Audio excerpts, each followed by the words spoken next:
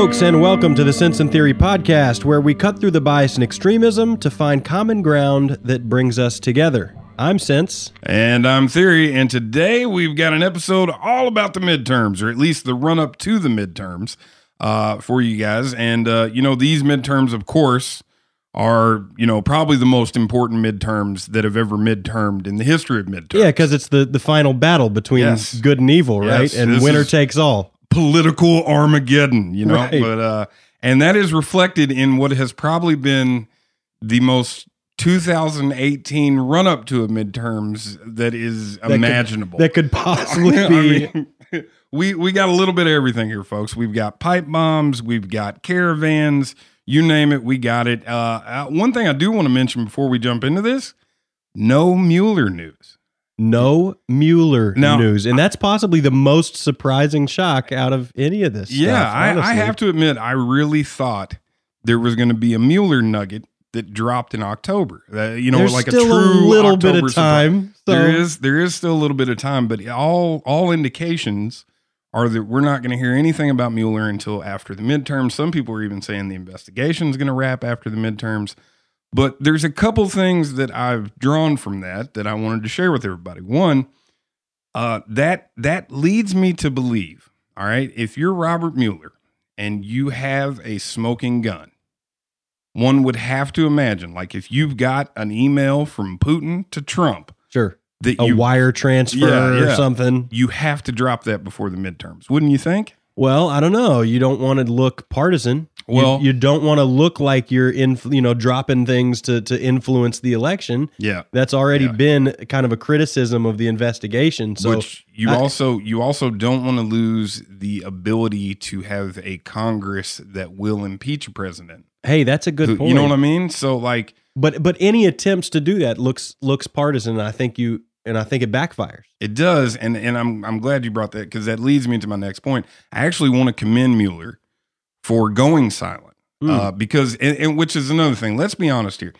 The last 3 or 4 weeks, the relative silence out of the Mueller camp. There's been a couple announcements. Papadopoulos is out there making a bunch of fuss, but the silence shows us that those leaks coming out of that investigation could have stopped at any point, But I'm not gonna bang on him for that. I'm gonna say thank you for doing that, because unless he has something that clearly implicates Trump, that he has no other alternative but to tell us all, the best thing he can do is just shut up. Yeah, because again, like we talked about. The whole idea here is to preserve the integrity of our elections. And if you drop something that skews one way or the other. Preserve the integrity of our elections. You think that's the whole idea? I think the whole idea is win for like 90% of people out there right now. Well, I'm saying on either side of this battle. That's the basis on which I'm commending him. Right. Is that any action from him over the course of this last month, and obviously with what we're going to cover today, he certainly didn't need to add to it, but would have tipped the scales one way or the other, or at least had everybody arguing and stuff, and we wouldn't be able to focus on the issues. Now, it's not like we're going to focus on the issues anyway, because of this caravan of crazy we've had over the last 3 weeks. But before we talk about caravans, let's take a minute to talk about Cesar Sayoc, the 56-year-old man who's sent 13 pipe bombs to Democrats and people who have been critical of Trump, all over the place. Yeah, he sent pipe bombs to just about everybody. Robert De Niro, Cory Booker, John Brennan, the Obamas, the Clintons, Soros, you name it. If you said something critical of Trump or you're a prominent member of the left wing, you definitely got maybe a pipe bomb. Well, that's the thing. This whole thing is just kind of a little fishy to me. There's like cracks in the case. For one, were they pipe bombs? The FBI said that they contained what is known as energetic material, and that's some kind of explosive, a potential explosive that gives off heat and energy through a reaction to heat, shock, or friction. But the FBI said they're still analyzing the devices. We don't know a whole lot about them. However, Anthony May, a retired government explosives investigator, told Vox that based on the x-rays of the pipe bombs that were leaked online, he believes the devices were not capable of functioning. Now, whether that's because he was just a crappy pipe bomb maker or they were intentionally not rigged to explode, Who knows? Yeah, it's curious. But it's really fishy. I think if you're going to engage in some kind of terrorism campaign, you test the pipe bomb first. You'd know they worked. There were some other fishy things too. Well, yeah, it was odd that the weird "get her done" sticker that was like done in the ISIS font was on the outside of the bomb. If the bomb's going to explode, like who's going to see that? Who's going to see the sticker? And I saw somebody online. It may have been Anthony, may have been somebody else, but say that the wire, there were wires that were noticeably missing. That there was no wire that would have ever attached. That was Anthony May. Yeah, right, he said the wires did not attach to a switch, so there were wires embedded in it, but there was nothing to send any kind of heat shock or charge to ignite the explosive material. So that's a little weird. I think it was weird that some of the envelopes weren't post canceled, weren't postmarked, so they didn't actually go through the post office. And the FBI said some of them were hand delivered. Yeah. Some of them were delivered through U.S. Post. So maybe we're seeing pictures of one that was hand delivered. However, something else kind of struck me as weird. The first picture I saw that came out was this scary looking, PVC pipe bomb with shit all over it next to an envelope with stamps on it that were not canceled. Right. And I just thought, who the heck, upon opening this envelope, would have taken the pipe bomb out, set it on the table, and taken a picture of it and run to Twitter and posted it or sent it to CNN? Like, it seems ludicrous to me. I don't know, and I don't think we were able to find like the what do they call it? The provenance of that photo. Anyway, where the photo came from. Look at me trying to use big words. But I think that investigators or the FBI or people with the bomb squad, I think they do take pictures of devices while they're trying to disarm them. Like somebody, not the guy disarming them, obviously, but somebody takes a picture in case there's an explosion so that they have that for reference during the investigation. And that makes sense. But with the envelope next to it, and it looked like it was on a desk. Like, I don't know. It was just kind of weird. No, maybe you're right. Maybe the bomb squad took the picture, sent it to CNN. CNN posted the picture. It's weird to me that they were hand delivered when they ended up catching the guy in Florida. Now, granted, I guess he had time to drive back home. But yeah, that means that he drove up there last weekend because I think Soros, they got their bomb like Monday night. Delivered that one. I think the CNN bomb was the next morning. And I think De Niro's was late that day or the day after that. It was at a restaurant I think that De Niro owned, is where the bomb came, and then he drove back down to Florida and they busted him down there, and some of them had been mailed from Florida, so that's why he, but like after those had been hand delivered, so the timeline's real weird, and I'll be very interested to see what comes out of the investigation. Yeah, and I'm not saying, I'm saying there are things that are fishy. It's funny, anytime you go into this territory, we start hearing about people talking about false flags, and operatives, and these are things that are being done shadily to influence midterms and stuff. And you got to look at this, and I hate to go into like Alex Jones territory, but the history of false flags is huge. I mean, Japan has been engaged in false flags. The Reichstag fire, Operation Northwoods, like the Gulf of Tonkin, exactly. So we know these things happen. So I don't think that it's fair to I don't want to be pegged as a conspiracy for entertaining these ideas. Right. But I'm going to entertain them nonetheless. You call me what you want. I'm not saying it's one way or the other, but you got to think about this, okay? If this guy was a Trump supporter, and make no mistake, his van is covered in Trump stickers. Yeah. The windows are covered in all these wild... Comically so. Yeah, comically so. But a sane Trump supporter, you think he'd wait for midterms to do this? Like, this is the most damaging thing a Trump supporter could do to the Republican Party before midterms. So that's another one of those kind of fishy things that's it's an interesting like set of narratives that we're given. And I want to reinforce the point that you're making about false flags is I think so obviously the right like knee jerk as soon as they figure out that all these bombs are going to Democrats, and then also they some people double down when they find out that it's a big Trump supporter. They're saying, it's a false flag.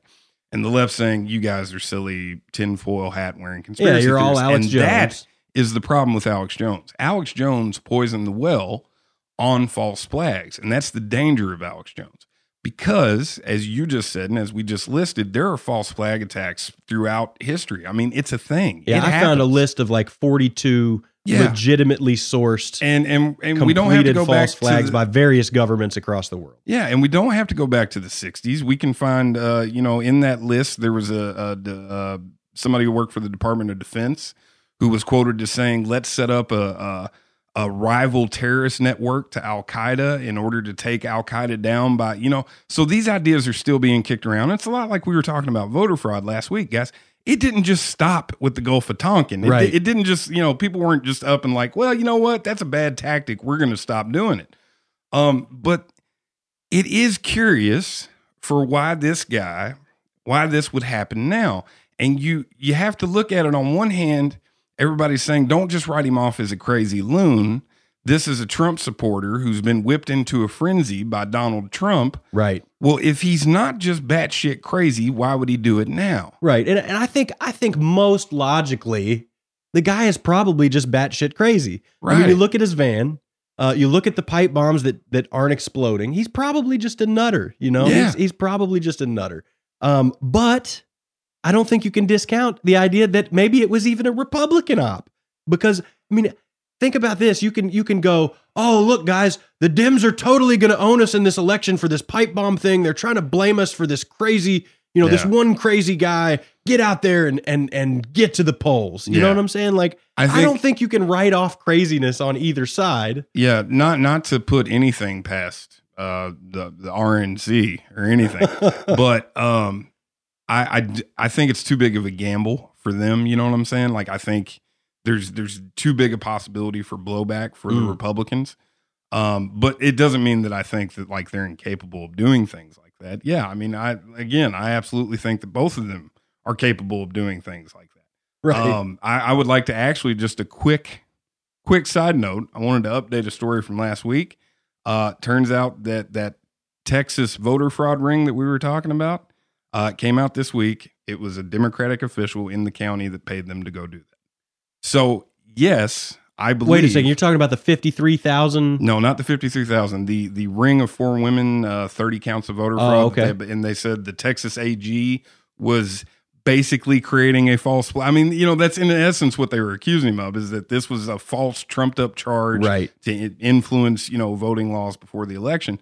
Well, it turned out it was the county Democratic head who had paid them to go out and harvest these votes. I'll be darned. Yeah, so I don't want to go back into voter fraud, but what I do want to highlight is I don't put anything past either party. I don't put anything past people who are going after power, which is what we were saying last week. I think that's what people like, they lose sight of. They're like, well, the Democrats support positions that I like, and I think that they have noble intentions and stuff. They are still human beings trying to amass power. Right. And that's what people forget, Yeah, I think we forget that real quick. So real quick though, back to Sayoc.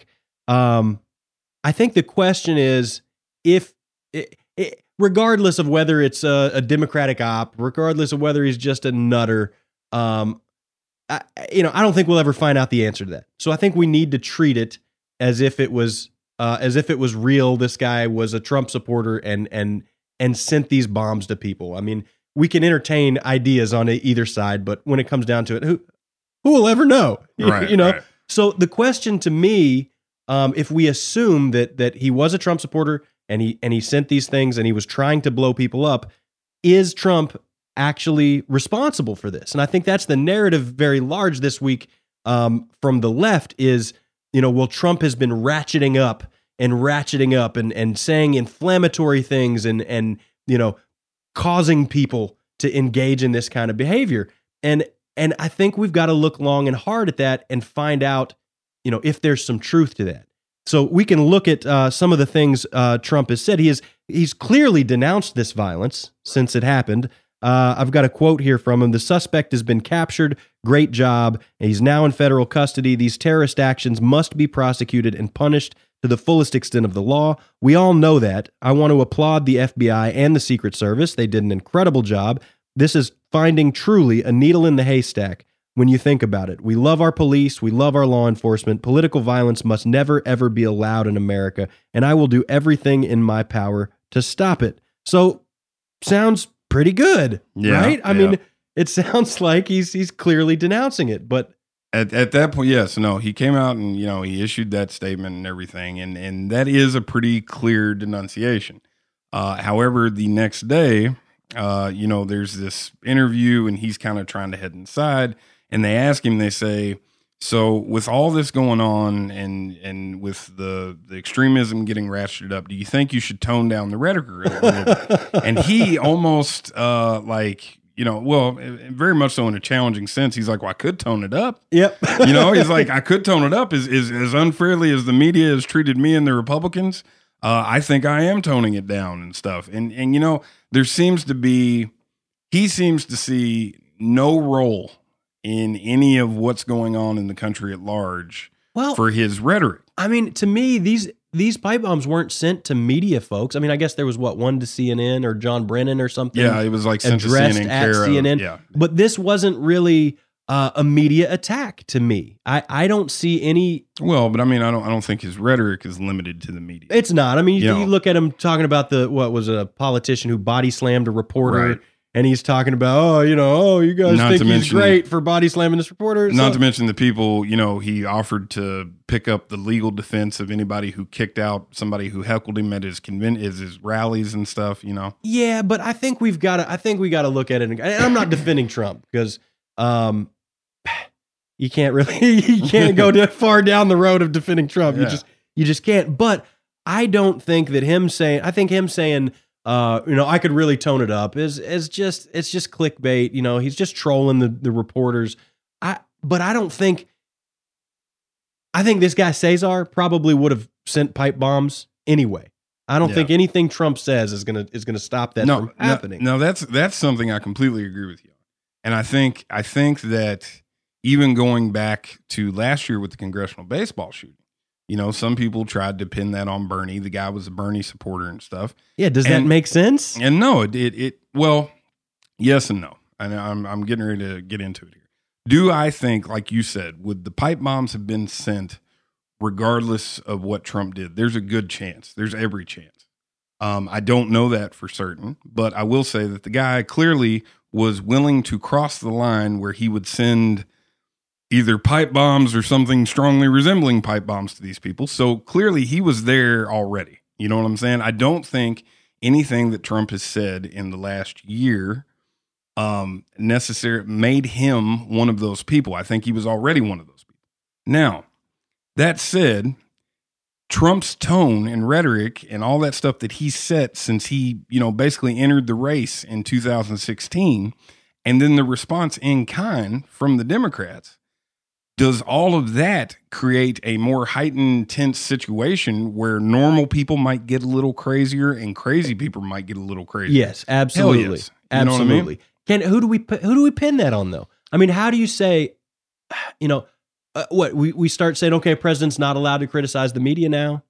Well, that's is it in the way that he criticizes the media? Like, yes. And where do we and how do we draw those lines? If we compare, for example, what Trump's been saying to what Maxine Waters says. Maxine says, let's make sure we show up wherever we have to show up. And if you see anybody from that cabinet in a restaurant, in a department store, at a gasoline station, you get out and you create a crowd. You push back on them and you tell them they're not welcome anymore anywhere. We've got to get the children connected to their parents. And then she says, the people are going to turn on them. They're going to protest. They're going to absolutely harass them until they decide that they're going to tell the president, no, I can't hang with you. And you got Trump responding to Maxine saying, Congresswoman Maxine Waters, an extraordinarily low IQ person, has become, together with Nancy Pelosi, the face of the Democratic Party. She's just called for harm to supporters, of which there are many, of the Make America Great Again movement. Be careful what you wish for, Max. And people are now pointing at this and going, see, Trump is ratcheting up.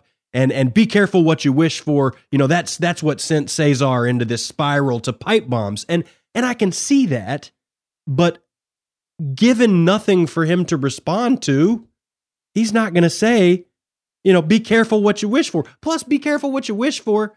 To me, that's not a threat. He's just saying, look, here we are ratcheting this up.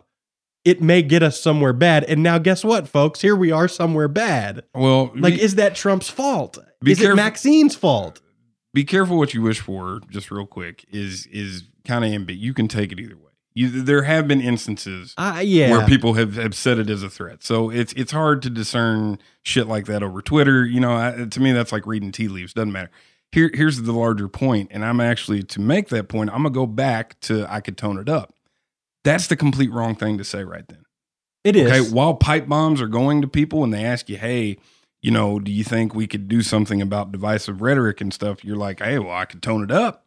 Now here's another statement from Trump. He says, in recent days, we've had a broader conversation about the tone and civility of our national dialogue.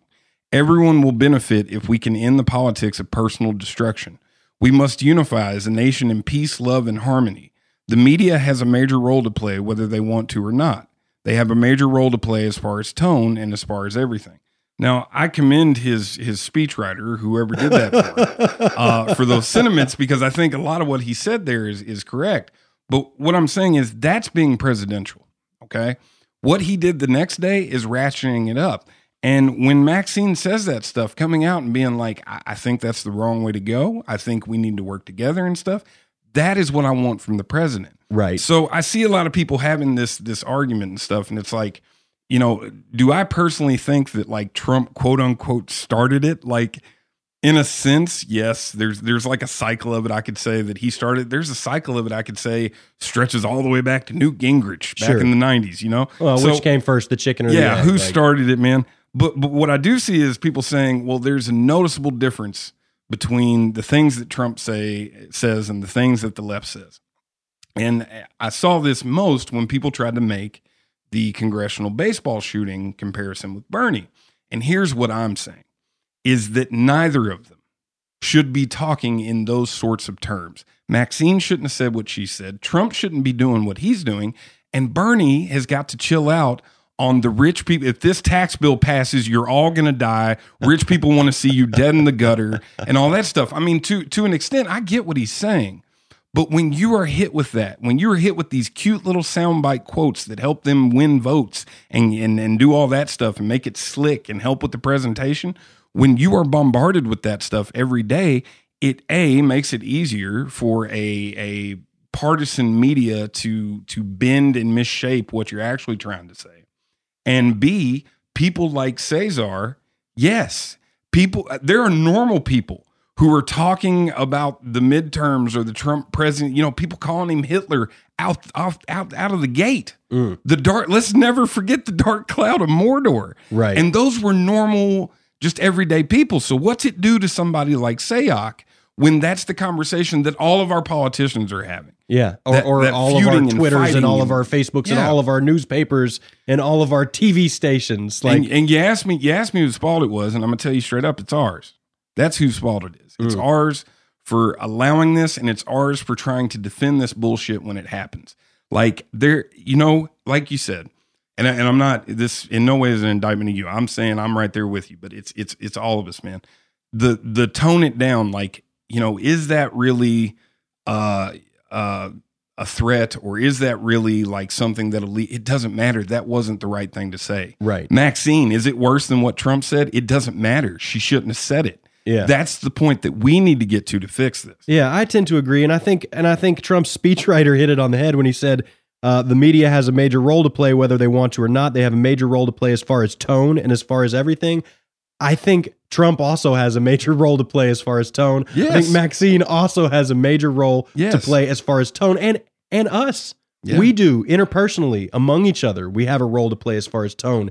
If we continue, it's very clear. If we continue along the lines that we're going at this pace, at this elevated level, we're going to see more than pipe bombs. Yeah, we're going to see more than pipe bombs. No. It's not going to be pitchforks in the street. This is heading nowhere good. No, it's fast. It's really bad and really fast. And I think, I touched on this in an episode before too. Stop. Everybody's got to stop trying to make intellectual points. Like, not to say that there isn't room for that. There isn't a place for that. But look at the state of the conversation that we're having, with this, with the caravan, which we're going to jump to in a second, with all these things. And we get to these fine little points and we're like, well, okay, technically by the definition of it, he did not say a phrase that would incite Caesar. Because if I go back to the original Supreme Court decision, I'm guilty. Inciting I'm guilty speech, of that. you know what I'm saying? No, but I'm guilty of it too. We're all guilty of it. And this is the manifestation of everything that we've been talking about since episode 1 with team sports. You, to an extent, even, you and I have a team. We have this moderate in the middle team, that at times, my team is burn it down right now. My team is is whoever is against enemy of my enemy. You know what I'm saying? Yeah. But even we have this position that we want to defend, and we will belabor points and we will get into minute details sometimes, and that's something that I think we're getting better at, and we're going to continue to work on. But everybody's got to work on that, man. Like it doesn't, technicalities, man. It just, there's too much at stake. Like I am really worried for the country going forward, man. And I'm not worried about technicalities as much anymore. I don't think any of us should really be worried about technicalities as much anymore. And I think at least from Hillary Clinton, you kind of saw a tone shift from her. She went from saying you can't be civil with a political party that wants to destroy what you stand for. I believe if we're fortunate enough to win back the House and or the Senate, that's when civility can start again. But until then, the only thing that Republicans seem to recognize and respect is strength. And then after the bomb scare, she kind of walks that back and says, but it is a troubling time, isn't it? Clinton said at a campaign event for Donna Shalala, and it's a time of deep divisions, and we have to do everything we can to bring our country together. We also have to elect candidates that will try to do the same. And I think she's absolutely right. I'm not sure I see Democratic candidates though that are walking back from the rhetoric. I don't see Trump walking back from the rhetoric. I don't see supporters on either side really walking back from the rhetoric. And that's really worrying, man. Like we're at a point where if pipe bombs are getting sent in the mail, we could be seeing war in the streets. We could see, skirmishes. I could see, militia groups holding down city squares. And what, a week ago, the Proud Boys chased Nancy Pelosi into somewhere, and McConnell's been accosted at a restaurant now. Ted Cruz has been accosted at a restaurant now. I mean, yeah, it's one step away from getting really crazy. Yeah, I mean, these bombs didn't work. Maybe next time the bombs work. Who knows? Maybe one of these Proud Boys show up with an AK-47 and start lighting up, politicians at a dinner. Who knows? Yeah. But I do know that nothing from either side here is helping to heal the divide. Yeah, and case in point, we've actually had 2 instances just recently, like over the last few days. We had a shooting actually here in Kentucky, up in Louisville at a grocery store. There was, a white guy. He tried to go to a black church and shoot it up, is what it appears to be. And then when he couldn't get in there, he actually went to a grocery store. He shot and killed 2 people. And then just yesterday, a dude who had been talking about, the Jews running everything, and George Soros is funding this caravan and all that stuff. He went into a synagogue and ended up killing, I think it's 8 confirmed dead, 11 wounded, something like that. So, in some senses, yes, we're already there. I mean, You know what I mean? And what's tough about that, man, is like, you see the reactions when these things happen are so politicized. Like it's just instantly, I think in a sense, again, I don't want to diminish anything from false flags. Like I said, it's something that happens and has happened. But I think that's where the instant cries of false flag comes from, is because people are looking at events like these, like the pipe bomb and the shooting at the synagogue and everything, and their first thought is that's detrimental to my team. Right. People died, man.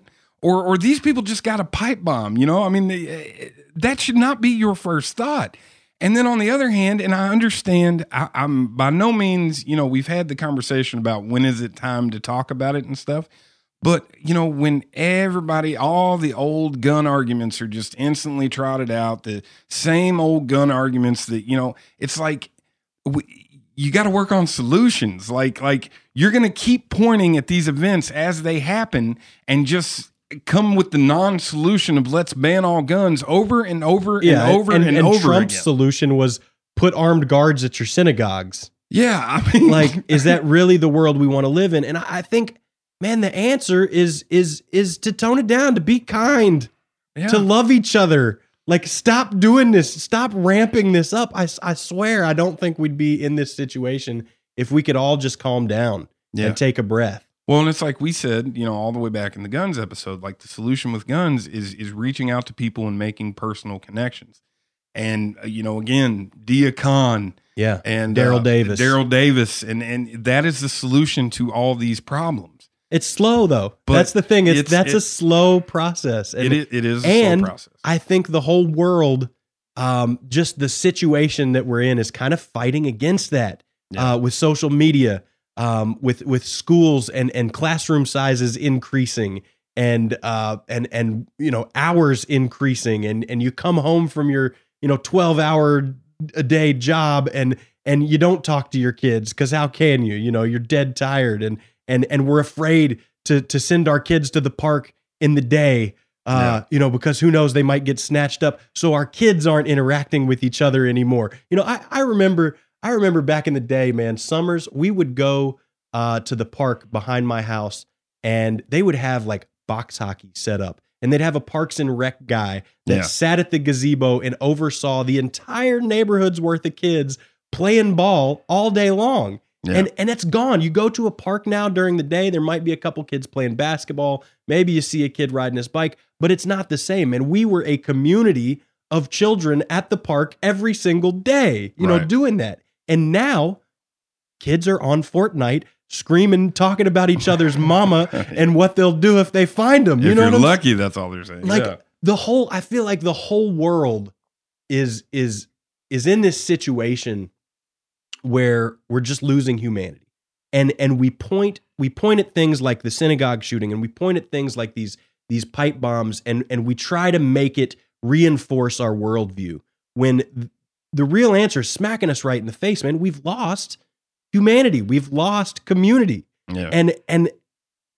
And maybe Clinton changing her angle on this, maybe that's going to help people come to a place of civility. But I don't know if Donald Trump is so far past the line that no one can ever come across the aisle with Trump again. Well, one of the things I wanted to, specifically about what Clinton had said in that first quote, she says, but until then, the only thing that the Republicans seem to recognize and respect is strength. And to an extent, like, I get it, right? Like, if somebody's bullying you, you got to stand up for yourself. Oh, yeah. If that's what you feel like. So what is the proper response to Trump, right? Like, if Trump is lowered the bar and if he's put us there, do we not, stand up to him and defiantly say that, this is what we're going to do? If this is what you want, yes, that's the only approach you take. Like, if you want people freaking out and pipe bombing stuff and people shooting up synagogues and all that stuff. Now, again, am I explicitly blaming the Democrats? No, but what I'm saying is we've talked about the death spiral and how, both sides kind of keep ratcheting things up, and standing up to the bully is going to provoke a response where the bully tries to come over top of that. And then you've got to stand up to that. And then you got the alternative is to get bullied, right? No, the alternative is to disengage and find another way. You know what I mean? Like that, to me, that's what Dia Khan and all them are saying. And that's what I think people are losing sight of. When you look at this and you look at some of the things you're defending, like, is this what you pictured? Like, is that what you pictured Hillary Clinton having to say? And you're like, oh, well, Trump is forcing her to say it and stuff. No, there's always a choice. Like, what if we repudiate Trump at the polls? Well, how do you do that? You got to build like a broad coalition and stuff. Well, maybe, start treating people with kindness and stuff like we're talking about, instead of treating them as your enemy, and maybe coalitions can be built. Right. You know what I'm saying? This is not the way to build that coalition. Not at all. No, this is the way to have a fight. Yeah. This is the way to fight. So if you want to fight, by all means, keep doing what you're doing. You know what I mean? But you're both locked in for a fight is what, make no bones about that. Yeah. Speaking of being locked into a fight, we apparently have a heck of a fight coming at our southern border. And this whole situation with the migrant caravan is kind of fishy too.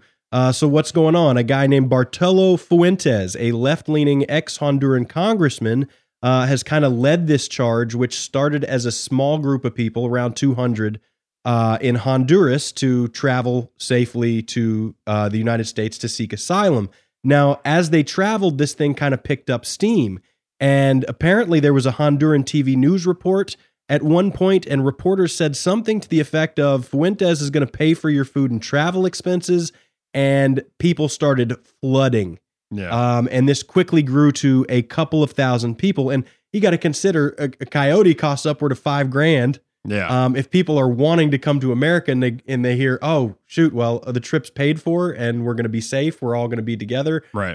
So it started snowballing. People started gathering. By the time they get to the Mexico border, the numbers were in the thousands, and news reports now are that the group is 5,000 strong, and they've actually made it across the Mexico border. Yeah. And I know they were like hanging at a bridge for a while, like sending people swimming across, and there was a big to-do and kerfluffle. There's one point where they actually like just burst through a gate. Like the Mexican authorities, they're trying to form like a barricade line, and it's just a sea of people. I heard actually that it's actually reached 7,500 people by now. Are you kidding me? But anyway, so many people were flooding over the gate that it kind of distracted the Mexican authorities, and then they were able to like burst through the main gate, just tear it down with a mass of people. Wow. And steamroll their way into Mexico. I can't imagine, imagine being the president, of Mexico trying to deal, like, what do you do? Yeah. You'd be like, this is 6,000 people trying to come across my border. Like, yeah. Oof. But the really weird thing about this particular caravan, well, there's a couple things. For one, we had the picture of the protesters in front of an American embassy in Honduras burning an American flag. Mm-hmm. Right. And to me, it's a little strange. And those people did not join the caravan, but they were protesting on behalf of the caravan. And to me, if you're trying to seek asylum in America, why are you burning an American flag? Right. That seems very... and drew a swastika on it. Yeah. It drew a swastika on it. Exactly. So saying, Nazi America, here we come. Right. So this to me, it very much buys into the whole Trump is a Nazi narrative, and it speaks to a political aim of this caravan, of these caravanners. It doesn't, that to me doesn't speak of running from violence and seeking safe harbor in a place where I can, create a family and gain wealth.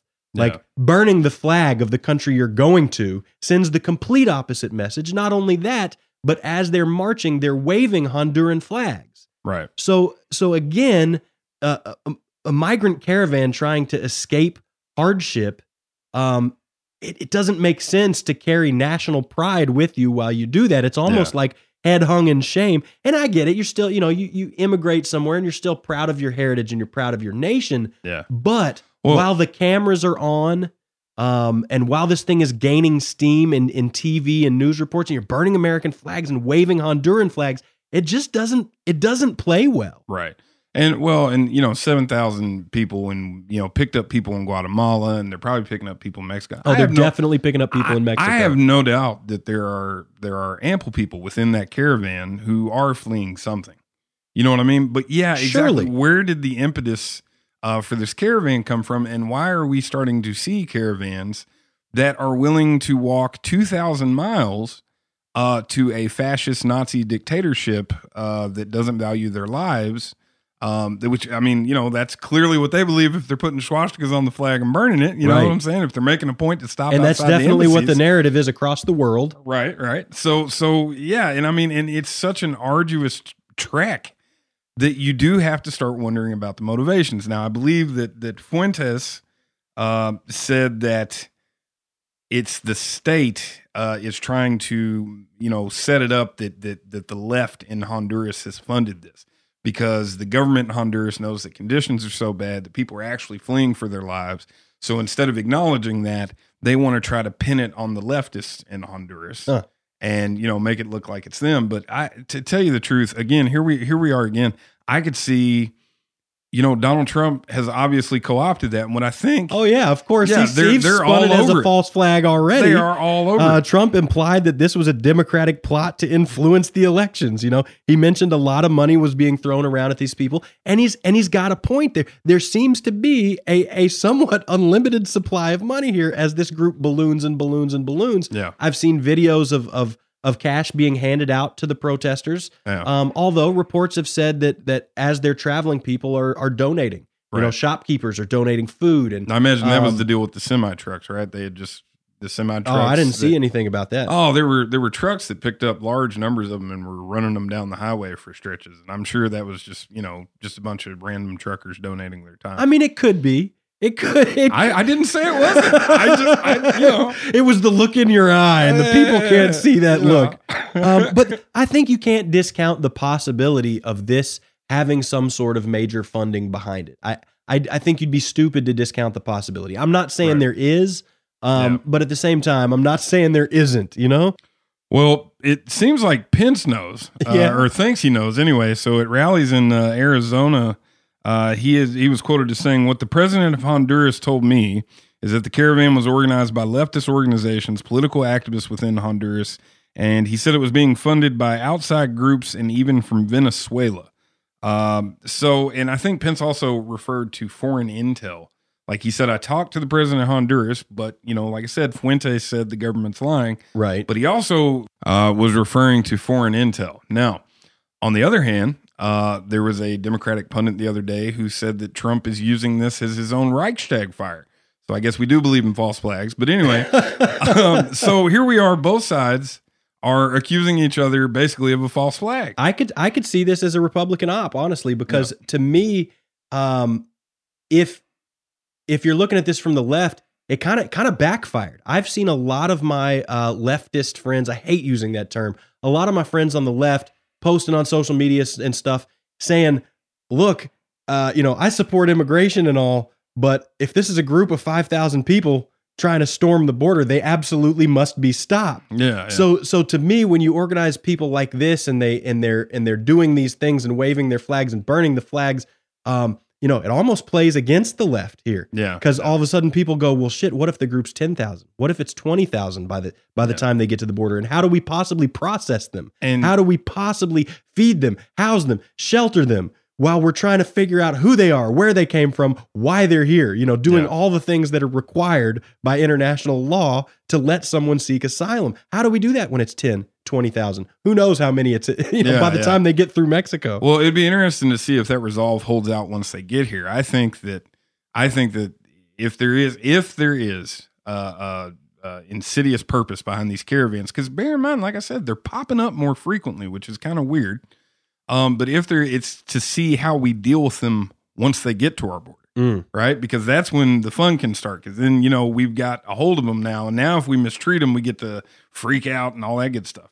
Which, we should if we mistreat them. I want to be clear there. But I'm just saying, like, we're going to be scrutinized in every single manner in which we deport them or send them back. Right. However, I don't think Trump's planning on treating them. It sounds like he's planning on stationing troops on the border and pointing guns at them. Mattis sent 800, I think, or is going to send 800 National Guard to the border. Yeah, it sounds like the plan. For Trump, it's manna from heaven. I mean, to whip up his base, right? A caravan encroaching in time with the election is manna from heaven. And that's kind of my point here, that it could very well be a Republican op, because this plays well to his base, and it plays well to the left, who may be on the fence on immigration, like, oh, I don't support open borders, but I also don't support the way Trump handles immigration. Yeah. And now this huge wave, maybe some of those people come over to the right a little bit and go, well, okay, I can see why open borders would be a bad idea, Yeah, me personally, I mean, I don't know, maybe I'm biased, but I think the position you were describing is probably the right place to be, and I think that's where we have to kind of pull back from this. You know what I mean? Like, what are we going to do? Are we going to encourage caravans of thousands of people to build and make this 2,000-mile march, which, thank goodness people are helping them along the way, but is extremely dangerous for them, and just encourage them to steamroll their way into our country every 3 months? Yeah, I got to say, if there's any leftist listeners out there that are typically, super pro-immigration, if you're looking at this caravan and going, nah, we should just let him in. Like, I got serious questions about your sanity, man. Yeah. I really do. And I would also say, then on the other hand, I would say to Trump supporters, in my opinion, okay, while there may have been some political activism that helped get this thing going and is making sure that the cameras are looking at it, those are still just people, man. Yeah. Like, a lot of those people don't have anything to do with that. And I don't think, like this synagogue shooter apparently thought that it is a massive Jewish conspiracy to upend Trump and yada, yada. You know what I mean? So, like, dude, just get over it. Like, get off your nut. There is a reasonable position in the middle, which is, no, we can't allow that stuff all the time, but let's be as humane as possible about the way that we enforce it. Let's not gun them down when they come to the border. I mean, I could see setting up temporary camps and processing them slowly and effectively and doing the background checks. I mean, you're just going to have to say to Mexico, like, hey guys, y'all let them here. So they're going to stay on your side of the border. You're going to have to do that every time a caravan gets, yeah, you know what I mean? Y'all will have to deal with this while we process them. And it's just, you know, at some point you put your hands up and you go, we're doing the best we can. Yeah. Do I think Trump's administration is doing the best we can? No, absolutely not. Probably not. But I think someone out there can, and we need to get those people into power. Well, let me ask you this, because I think, if nothing else, this episode should have just snapped it clear into focus. Who are you voting for in the midterms? I have since decided that I will vote independent or nothing from here on out. I will not support a Republican. I will not support a Democrat. If you have an R&D next to your name, I believe that voting for you is going to do damage to this country.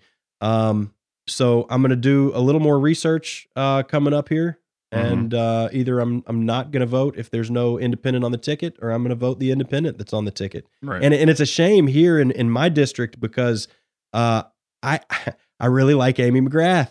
Yeah. And I think she has some really good ideas. She came in, she made a plan. Her plan was good. She was messaging directly to voters as an independent. And then, the Democrats picked her up, and she was sent off to training camp with the Dems. They spent $1 million to, send her to finishing school, and she came back. And now I do feel like she's probably just going to toe the line because, they've invested in her, and how could she not? That's what I think. I think Amy McGrath honestly believes that she is. And I think this can be said probably of a lot of Democratic candidates, and probably some, a good healthy portion of Republicans too.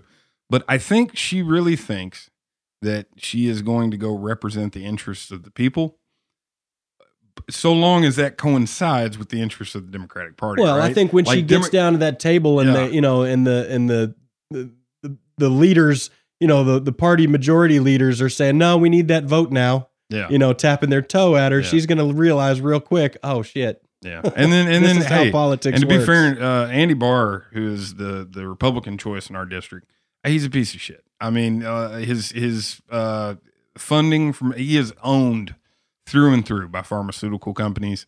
I mean, just go to Open Secrets, take a look. I mean, it's all right there. Yeah. And just in the way he's conducted this campaign, he, just came out the gate negative and stuff. He's everything I hate in a politician. And that's a shame, because I feel like I should be able to vote against Andy Barr and vote for McGrath in this election. I feel like I should be able to do that. But I think you guys have listened to this show up to this point. We've done 46 some episodes.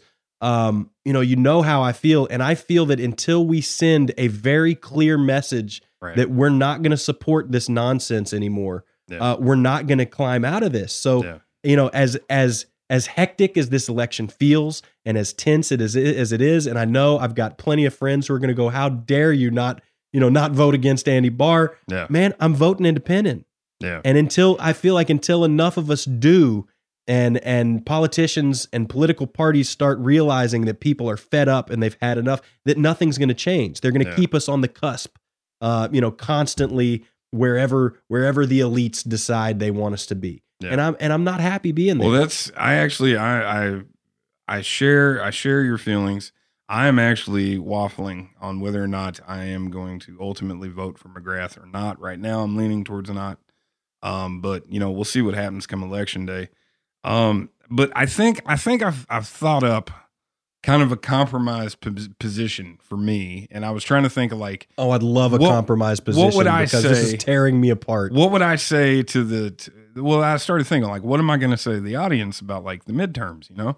And this is what I'm going to say, man. Like I'm not going to begrudge you your vote. If you feel like it is life and death that Amy McGrath gets put in there, or you feel it's life and death that Andy Barr gets put in there. And now, you know, I'm not just talking to people in Kentucky, across the nation.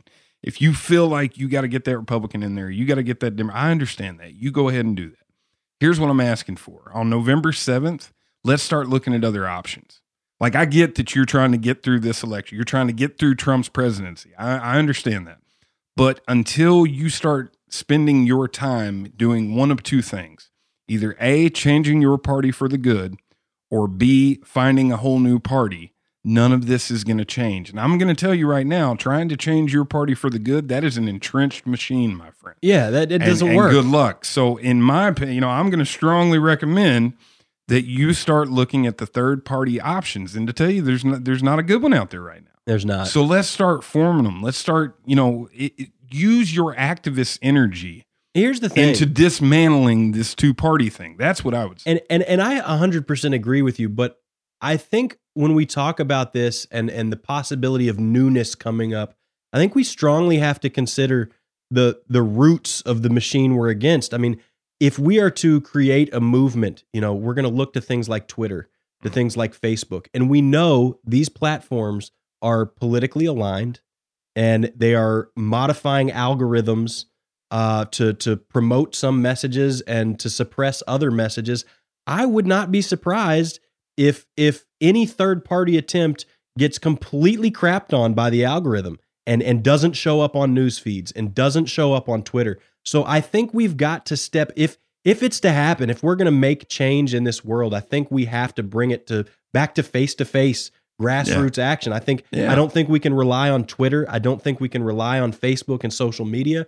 I think you've got bot farms out there that you know upvote the most egregious, crazy crap, and maybe they're Russian bot farms trying to sow division. We have to step outside of that system if we're going to fix this thing. And I think a third party is the right way. I think if we all decide that we've had enough and we don't want to see civil war and we don't want to see blood in the streets, you know, on behalf of these political parties, I think in 2020 we got a shot to run an independent that could win. Yeah, I do. I don't think it's outside with the narrative ramped up as it is. If someone can come in and somehow capture attention, that says, look, this is all going to end. Yeah, you know, we're going to put a stop to this. I think they got a shot, man. Yeah, and I think it's reliant on.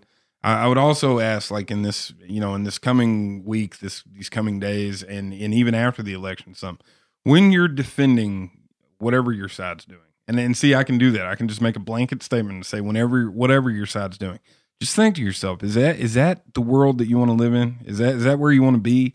Is that the kind of conversation that moves us forward? Is that the kind of conversation you want to be having? Because I promise you, thinking about that and looking back and taking stock of the manner and the tone in which you're speaking about things, if people just change that, that's a huge step towards fixing this thing. I really think so.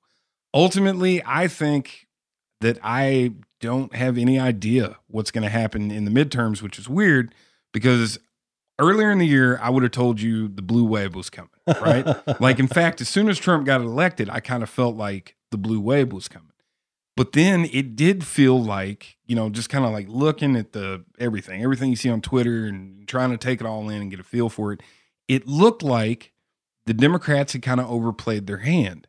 And that kind of culminated in the information that kind of kicked back after Kavanaugh. You know what I'm saying? Without me making everybody knows where I stand on Kavanaugh. We did 2 episodes, for God's sakes.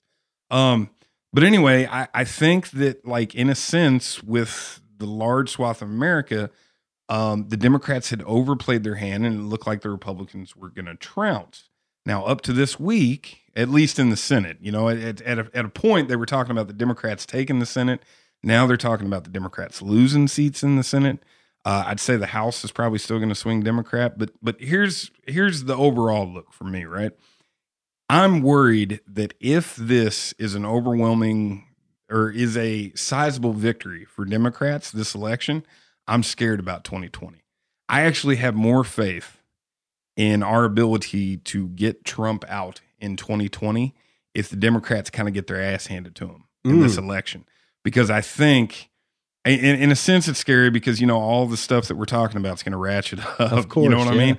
But I think people will start looking around and realizing that some of the things that we're doing is not working. What do we need to do? Remember, right after Trump got elected, a lot of people were saying, like, how do we reach middle America? And then that kind of got drowned out. Like, I think that is the approach that kind of needs to be taken and stuff, but, you know, just a little bit different from the way it was portrayed, you know? So I'm actually more worried if the Democrats win this one, you know, like if they succeed here at this midterm than if they lose. But I got to tell you, man, everything's been so chaotic since the Trump-Clinton election that I have no idea, man. Who knows? Yeah. I have no idea, you know, and I don't think anybody else does either, really. I mean, I think I see them looking at the polls, but they're changing their stories every day. They're like, oh, the Republicans are going to take Senate seats and the representatives, you know, so who knows, man. Yeah, I definitely don't know, and I'm getting to the point where I almost don't care, which is really kind of sad. I hear you, man. So before we wrap this up, I just wanted to say that next week's episode is going to come out a little bit late. We had initially floated the idea of responding to the midterm live, but decided that might be a little too difficult. We weren't sure if our listeners would really be into it. So we'd love to hear your feedback about that. If you'd like to hear like a live Sense and Theory, you know, shoot us a note, leave us a comment. I think we're willing to try if you guys want that. Yeah, absolutely. Sure. But anyway, so next week we're going to record. We're going to wait to record, which we typically do on Sundays, after the midterm results come in, so we can have a nice, fresh response to that. And we'll be releasing that episode on Friday or Saturday instead of our normal Thursday release. So you can watch your Saturday morning cartoons with the big bowl of cereal while listening to Sense and Theory. There you go. I'm sure somebody's going to do that. I also want to say that episode 50 is going to be the last episode of the season of sorts. Yeah. We are going to take a holiday break after that, and we will pick back up, January? Yeah, sometime in January. But yeah, so the last episode for this year will come out on Thanksgiving, actually. And then, somewhere in January, we will pick it back up. There'll be announcements and all that stuff, so you guys don't forget about us. Should be a great, fun ride. In the meantime, you can pick up and, catch up on the back catalog, which I'm sure you haven't listened to everything. There's a lot of episodes out there. So go through the back catalog and catch yourself up on the break. So with that said, I think we're going to have to kick it over to our fact checker extraordinaire, who is going to look at all the ways we screwed up today and tear us down in a piling, flaming wreckage. I'll bet he doesn't have anything today. Oh, wow. You fellas ought to title this episode Golden Corral because you've laid your old buddy Beanzo out a full-blown feast of falsehood. So, let's see. Well, to start this whole damn episode... Beans, I need you to read this. How about you cooling jets there, Maverick? I'm doing my segment. Dude, just read it. Jeez, all right. We'll be right back after a word from our sponsor. Sponsor? Now do we get... For 47 episodes, the Sense and Theory podcast has stood as the bulwark against the extremism and hyper-partisanship that's infested our national discourse. Led by two average Joes from Middle America who put their pants on one leg at a time and ride short bikes like God intended, this show is surely poised to go down in the annals of American history as a cultural and political milestone. With their no-nonsense approach, willingness to compromise, and clear, concise positions on low-cost prescription drug prices, it's no wonder that a full 66% of the show employees want Sense and Theory to continue hosting the podcast. But unfortunately, not everyone cares about our children's future. To some people, like Beanzo, things like personal glory, contractual technicalities, and just being a snitch in general are more important than our nation's veterans. Beanzo claims to stand for truth. Your dogged and determined pursuer of truth. Facts. Your peerless adjudicator of the facts. And accuracy. The czar of certainty. the vizier of veracity. But when it came to Dr. Robert Zubrin's name, did he really? Dr. Robert Zerbin. Enough to keep your family safe? Dr. Robert Zerbin. Your kids? Robert Zerbin. This fall, the choice before you is important, yet simple. A vote for Sense and Theory is a vote to see the values that made this country strong reflected back in each hour-long episode every Thursday. Hour-ish. A vote for Beans is a vote for, well, I'm not saying he's a tattletale, but some tattletales told me he's a tattletale. Sense and Theory, the same you can believe in. I'm Sense, he's Theory, and we approve this message. Paid for by Americans Against Fascist Fact Checkers and the National Short Bike Alliance. Really? So that's what we're doing, huh? That's exactly what we're doing. Yep, you started it. One name. That's all you got to be. You're supposed to be the arbiter of facts, man. It's not just one name when you're the fact checker for the show. Oh, so what? We just throwing out remainders of 6 now, huh? They don't exist all of a sudden. Theory, it's 2/3. It's roughly. Come on. I didn't hear roughly. And how dare you drop my segment and on a show about false flags? Yep, sponsors will, man. Yeah, they pay the bills. I got a news flash for you, buddy. The biggest false flag of the last 20 years was when Kanye got up and took the mic from Taylor Swift. Are you saying she did that for publicity? How dare you? Beanzo.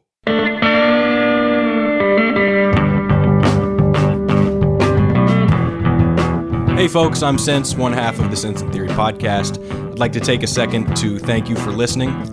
It's your time and attention that makes this show worthwhile. We do the show for you and our listeners. I'd ask you to leave a review, good or bad, on iTunes. Come check us out on the various social media channels, Facebook, Instagram, Twitter. You can find the links in the description to the show.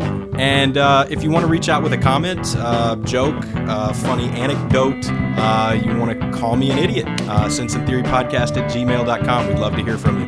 Thanks again, folks, and we'll see you next week.